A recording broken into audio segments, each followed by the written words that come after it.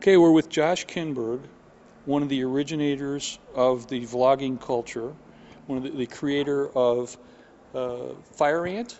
Yep.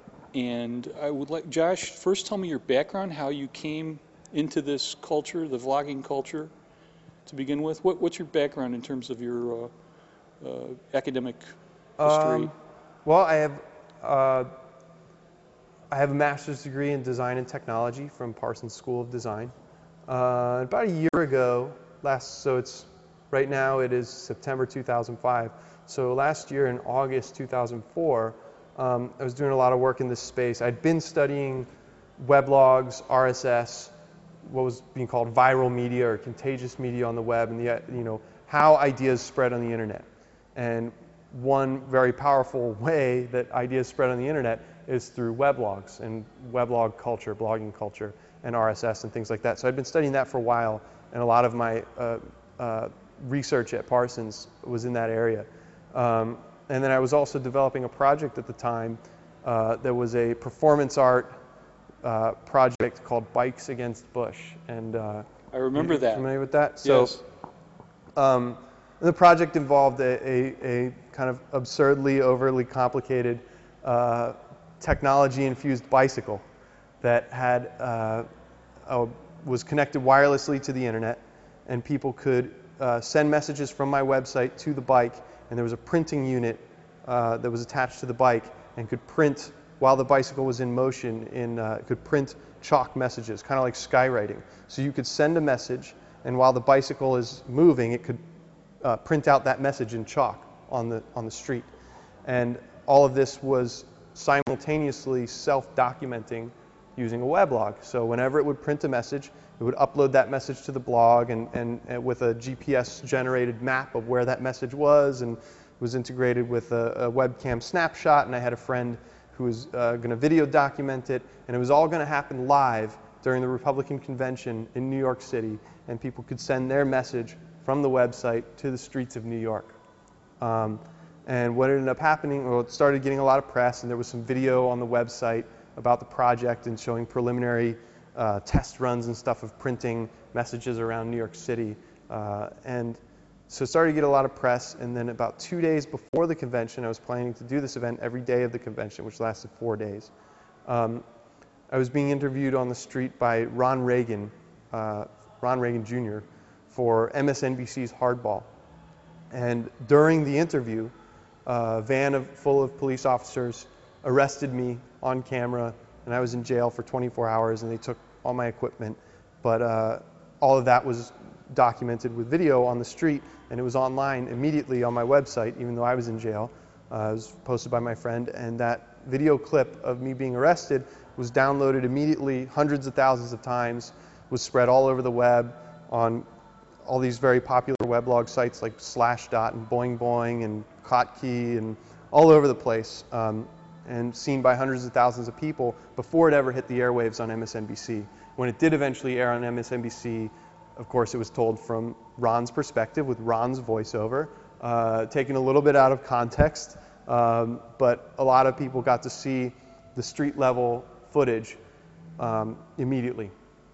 And after that whole project and after that whole ordeal, immediately afterwards I really began to think a lot about, and it was something that I've been studying, obviously, the distribution of media, but really began to think a lot about how the importance of easily distributable media and what this means, and weblogs as an alternative distribution channel for video in particular. And it was at the same time I had been studying all this stuff, and I'd been working on stuff with RSS and weblogs. And at the time, this whole sort of enclosures thing was thought about but not really implemented. And I was in dialogue a little bit with Adam Curry over email, and he was working on similar stuff.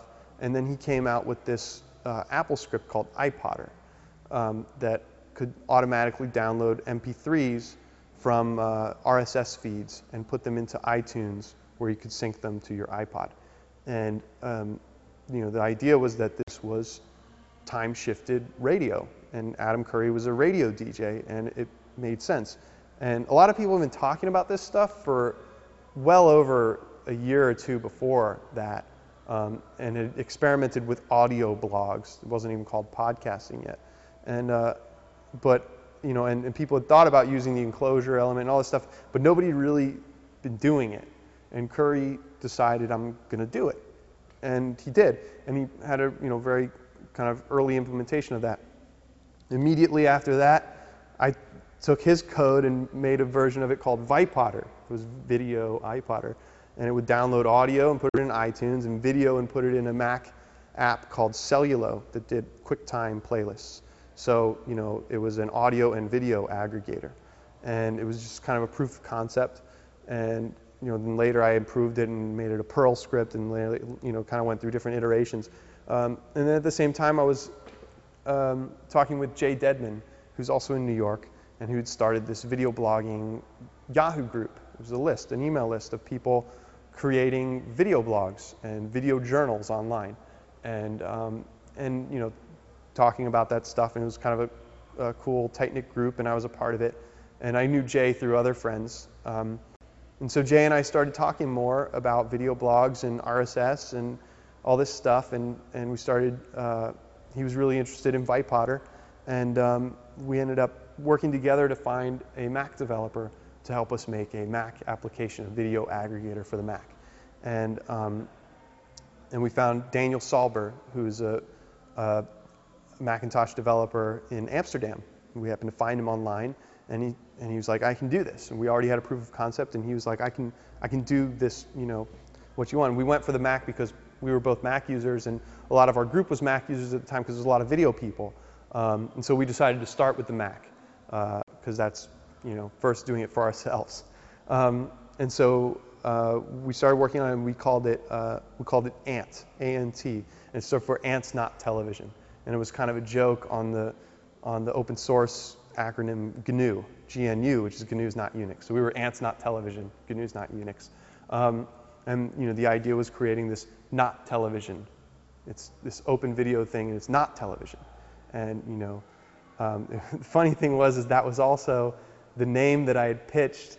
I was talking also at the time with what became Current TV, which was Indie TV, the Al Gore, Joel Hyatt television network that just launched recently, and they're now Current. And at the time they were Indie TV, and I was talking a lot with them, and they were looking for a new name, and the name that I pitched a bunch of names to them. The top one, my favorite one, was Ant, for Ants Not Television. And they didn't really get it, you know, the whole GNU's Not Unix thing, Ants Not Television, was really kind of geeky. But so we called Ants Not Television, and it was a video aggregator, and we launched it, released it publicly for the first time at VloggerCon in New York City, which was a video bloggers conference, first ever in the world, that we organized and hosted it at NYU. And there was about 80 or 100 people there, and it was a blizzard the same day in January. What time was it? January? January 27th in New York City. 2005. And that was the first release of Ant for Macintosh. And shortly after that, we began heavy development on the Windows version. We found Eric Radmal, who's a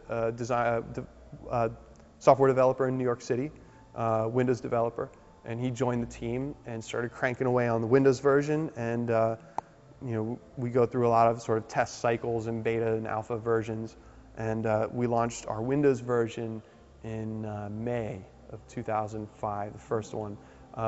And some of the cool things about Ant, which eventually became FireAnt, due to some legal ramifications with the name Ant. But so we changed to FireAnt shortly after the Windows release. And you know, Ant as a concept is a video aggregator. It's also, at the moment, the only video aggregator that plays anything. Plays Windows, QuickTime, Reel, Flash, whatever. It's, you know, format agnostic, which is a difference right now between that and iTunes and any of the other. There's now some newer ones that are out there. So you know, we really wanted to be. Yeah, we really wanted to be something that, you know, it's about open formats, RSS, open protocols, and open content. Anybody can make a channel. Anybody can be a media creator. And you know, we launched this, and it was a cool thing, and the video blogging group started to grow. Really after VloggerCon, it really started to grow. When we launched the application at VloggerCon in January, we had convinced about 20 of our friends to make these RSS feeds. And I'd done a lot of research on RSS and really am kind of a geek and know a lot about XML, but most people, they already have a blog or a website and they post a video. Why do I need an RSS feed?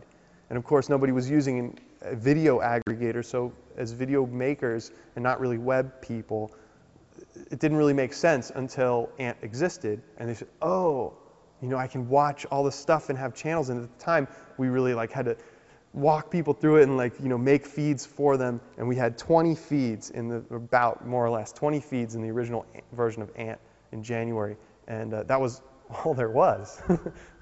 There weren't any other video feeds, but so people saw that proof of concept and saw that there were channels in there. And now there's probably in the over 1,000. I'm not sure how many there are a few months later, but there's a whole lot more. And so after VloggerCon, some of the other initiatives were months of in the video blogging group and community and list.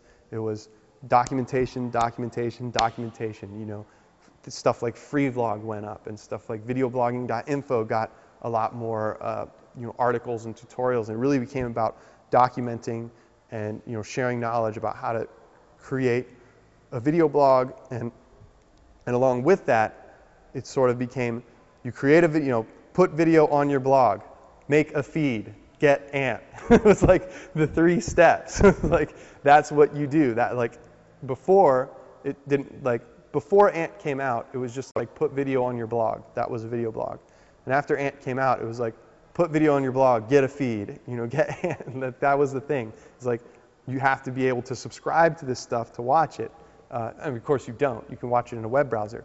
But I think being able to aggregate and view it in one place, and there's other aggregators too. There's Mefedia, which is our friend Peter Van Dyke, who Peter and Jay were actually roommates when they started the video blogging list back a year ago. Jay did FireAnt and Peter did Mefedia.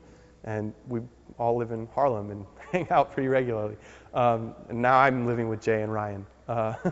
So it's kind of a tight-knit group in New York, and there's kind of a good group of people who are really interested in this and into the independent media thing. And it's kind of a cool time because not only are we making content and sharing it online, and this is the largest group of people ever in the world to regularly make media, share moments of their lives with the world, to be documenting their life, frequently and building additive, collaborative documentation of everyday life. And it's absolutely fascinating. It's never happened before. Or creating alternate media. And creating alternate media. It's not just here's my life, but it's people making media and sharing it with the world. And it's never happened before. This opportunity has never been there. And the other thing that's never been there is that we as creators of this media and medium are also building the tools and infrastructure to enable it at the same time. And that's a real opportunity I see as someone who sort of straddles the divide between user and creator and viewer and technologist. I'm somewhere in the middle there. There's a real opportunity for us to guide the space. We don't have to wait for Microsoft or Apple or whoever to make the tools for us. We can make them ourselves and make them available and set the standards and set the precedent and guide how this is going to evolve before it gets potentially co-opted. And I think that's a real powerful thing that really hasn't happened before. So that's really fun, and we work together with a lot of these other developers. Like I said, Peter of Mefedia, and there's other people like Blip TV who are also in New York, and other folks who are really involved in the video blogging space. There's plenty of them now, and we're able to interact and work together, work with each other, and implement ways of sharing data and sharing protocols and standards that I think is really fascinating, really interesting. And you kind of see how this stuff really happens organically, and it happens from the bottom up, and it doesn't necessarily happen from the, we are NBC and we will make a TV station and you will watch it. It's something else. It's happening from the ground up, and it's very exciting to be a part of. Tell me about your encounter with Andrew Barron last year. You're a consultant to Rocket Boom, right? Yeah, I work with Rocket Boom and Andrew Barron. Andrew also went to Parsons, Design and Technology, and So he did was, you know him there before? yeah, I knew him at school. We were in a graduate program together. He was a year ahead of me, and we worked together on a couple things and knew each other. And then after school, we were working in the same sort of art collective studio space. It was kind of like this. I mean, well, not this big. It wasn't this kind of huge thing, but we were working in this, like, we had found this kind of a large, almost like a warehouse, but it wasn't really a warehouse. It was a space in Chinatown where we had the entire floor of this building.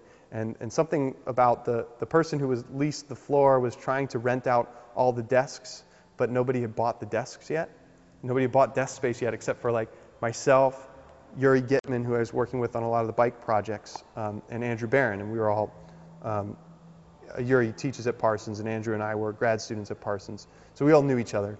And we were like the only people in this space. We had this massive floor. And that's where Andrew started Rocket Boom. And at the time, and I was working on the bike stuff with Yuri, and we also did other stuff with wireless technology and bicycles. And Andrew had this idea. He was like, Andrew and I had done a few blog projects together. We had written, Andrew started a blog that we were both writing on regularly. And Andrew said, he wanted to do this video blog, and he wanted it to be every day. At the time, he wanted it to be 6 days a week, and we were like, "You're crazy," But now he does 5 days a week. It's every day. It's roughly 3 minutes. He wanted someone to host it, and he wanted it to be like a news show, about internet culture and that kind of thing. And so we started, and we were listening to sort of podcasting had just started, and we were looking at it as like we were trying to come up with podcasting started with like Adam Curry. He's a radio guy, and he does formatted talk radio. It's like it always starts in with the introduction. It starts in with a little music lead in. And, hi, I'm Adam Curry, and it's September 12th, 2005. And then it's talk a little bit, and then play music, and then talk a little bit, and then do something, and then do the end credits. It's like it's a total formula every time. So we started thinking about what would this be for a video blog, a daily thing, and thinking about creating this kind of video content. And also, we decided that it would be available in as many video formats as we could encode, and there would be an RSS feed for each format, and it would be available and always downloadable, and no DRM, totally open content, and available in all these different ways. And that was kind of the idea for Rocket Boom. We sort of brainstormed and strategized a lot about what it was going to be, and then we did a few test runs, and then we started doing it every day. And it's really Andrew's production. He found Amanda. And Were you there when he found Amanda? No, I didn't actually attend all the auditions, but he did audition a lot of actresses. He put an ad on Craigslist and auditioned a bunch of people, and he chose Amanda. And so and I was also helping write a lot of the early episodes. So Andrew and I would write it together, and then we would shoot it. And so the idea was that it would often be behind the news desk, but then sometimes we would go out, and we decided sort of what days of the week we'd go out and what days would be behind the desk, et cetera. And so we just started doing it. And we didn't really tell anybody. We didn't really promote. We were on the video blogging list, and we told some people about it. And early on, there was a lot of negative reaction to it on the video blogging list. Really negative, because people didn't like the fact that it was produced. People didn't like the fact that it had a script, that Amanda was fake. She was an actress. And a video blog should be like, these were aesthetic concerns. That like a video blog should be like about people's personal lives, and they should be made by the creator should have the camera in hand, and I like that stuff too. There's an aesthetic that goes along with that, but I think there's also a role for people who want to make shows, and I'm a big supporter and fan of Rocket Boom, and I help make it sometimes, but now it's pretty much mostly Andrew. I ended up taking a job at a television station out in Long Island, so I had to leave New York for a while, and was there for about 8 months. And during that time, I was sort of not able to participate as much with Rocket Boom as I wished I could have. But I contributed a little bit of writing here and there, and Andrew and I keep in touch. And now I I try to contribute. I write about a show a week, but it's mostly Andrew's production. Andrew and Amanda, really, and they've done great stuff with it. And they every day, 5 days a week, they do it, and that's a major achievement. It's gotten better and better. The writing's gotten better. The timing's gotten better. The production quality's gotten better. And over time, they've attracted an audience. They get regularly over 100,000 viewers a day. The bandwidth has exploded. We've had to do a lot of work to find a hosting deal that could accommodate it. It's gone through several different servers and hosting plans. So they couldn't use the archive, huh? No, we never used the archive from the beginning. The archive would be too slow for serving that. Really? I love the archive. I love our media. I love what they've done. I don't personally use it.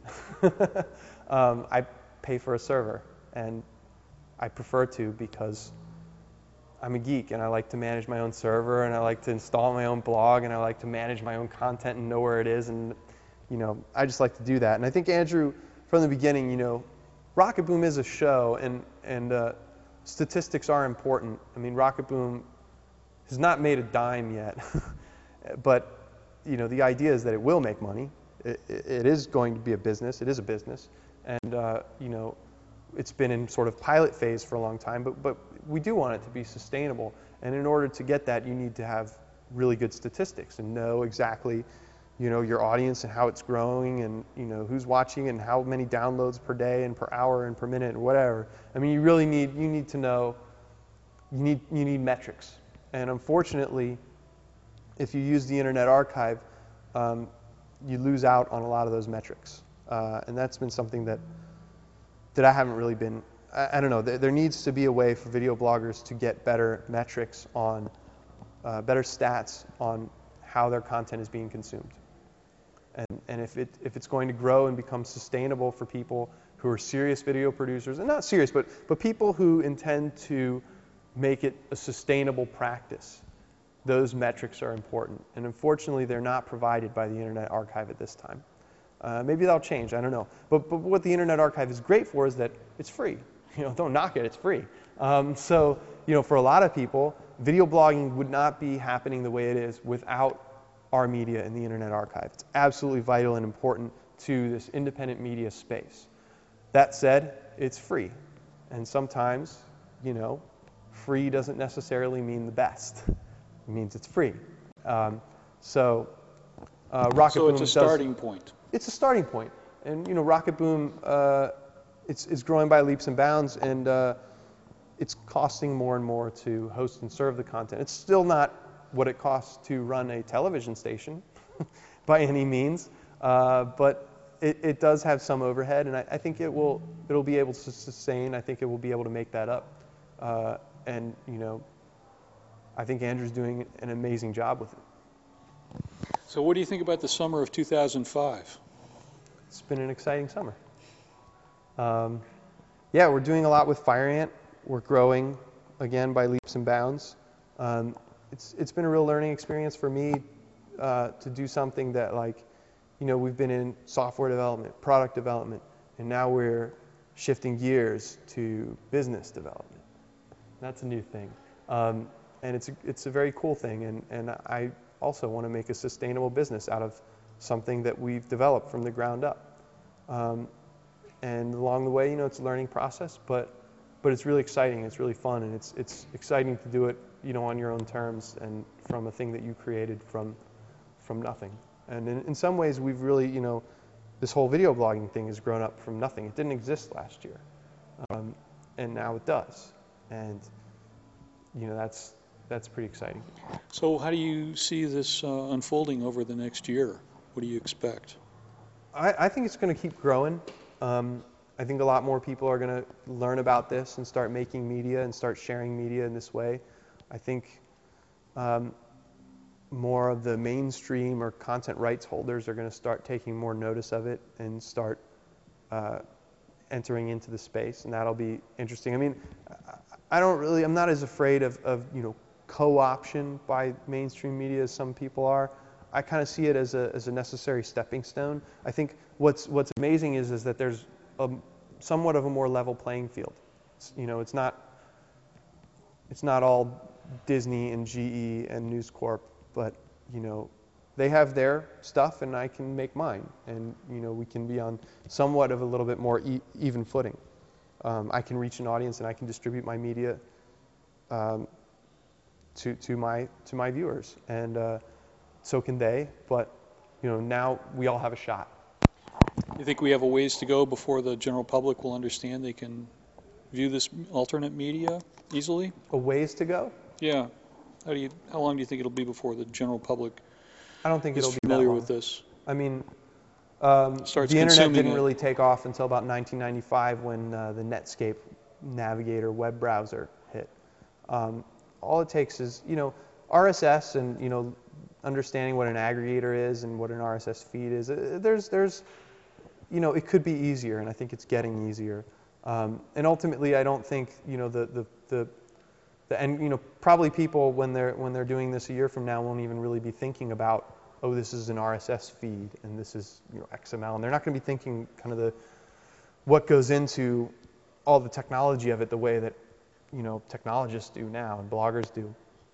But I think it will hit the mainstream, and I think it will hit pretty quickly. I think podcasting has hit pretty quickly. It's still not like totally mainstream, but it's getting there. It's excuse me. I think people understand that NPR has podcasts, and all it is downloadable radio shows that you can put on your iPod. The iPod's a big part of that. Broadband adoption is a big part of that. A cool buzzword like podcasting and a guy with good hair like Adam Curry is a part of that. Video blogging is cool because there is no Adam Curry in video blogs. There are no stars yet in video. I mean, Amanda is like the biggest star in video blogging, and she's like, a workaday actress. She's not like a star. Adam Curry was a television personality and a big radio personality in Europe. But video blogging there will be, celebrities that will enter the space of sorts pretty soon, I bet. And that'll change things. But I think the cool thing about it is that there are no stars, and that barrier to entry is more accessible. Okay, how old are you, Josh? I'm 26. Wow. Is that typical of your gang? Are they mostly in their 20s? No, I'm the youngest. You're the youngest. Jay's like 32, Andrew's 33 or something. I don't know if Andrew's 35. Is he 35? Yeah. I don't know.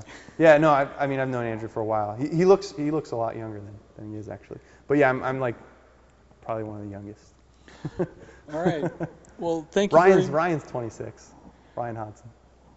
All right. Well, thank you very much for the interview. Thanks for having me. And we'll look forward to seeing more of you on the web. Thanks so much. Yeah. Good luck with and give me the URL. Give everybody the URL for FireAnt. Getfireant.com. Okay, that's easy to remember. Yep. Thanks. Thank you.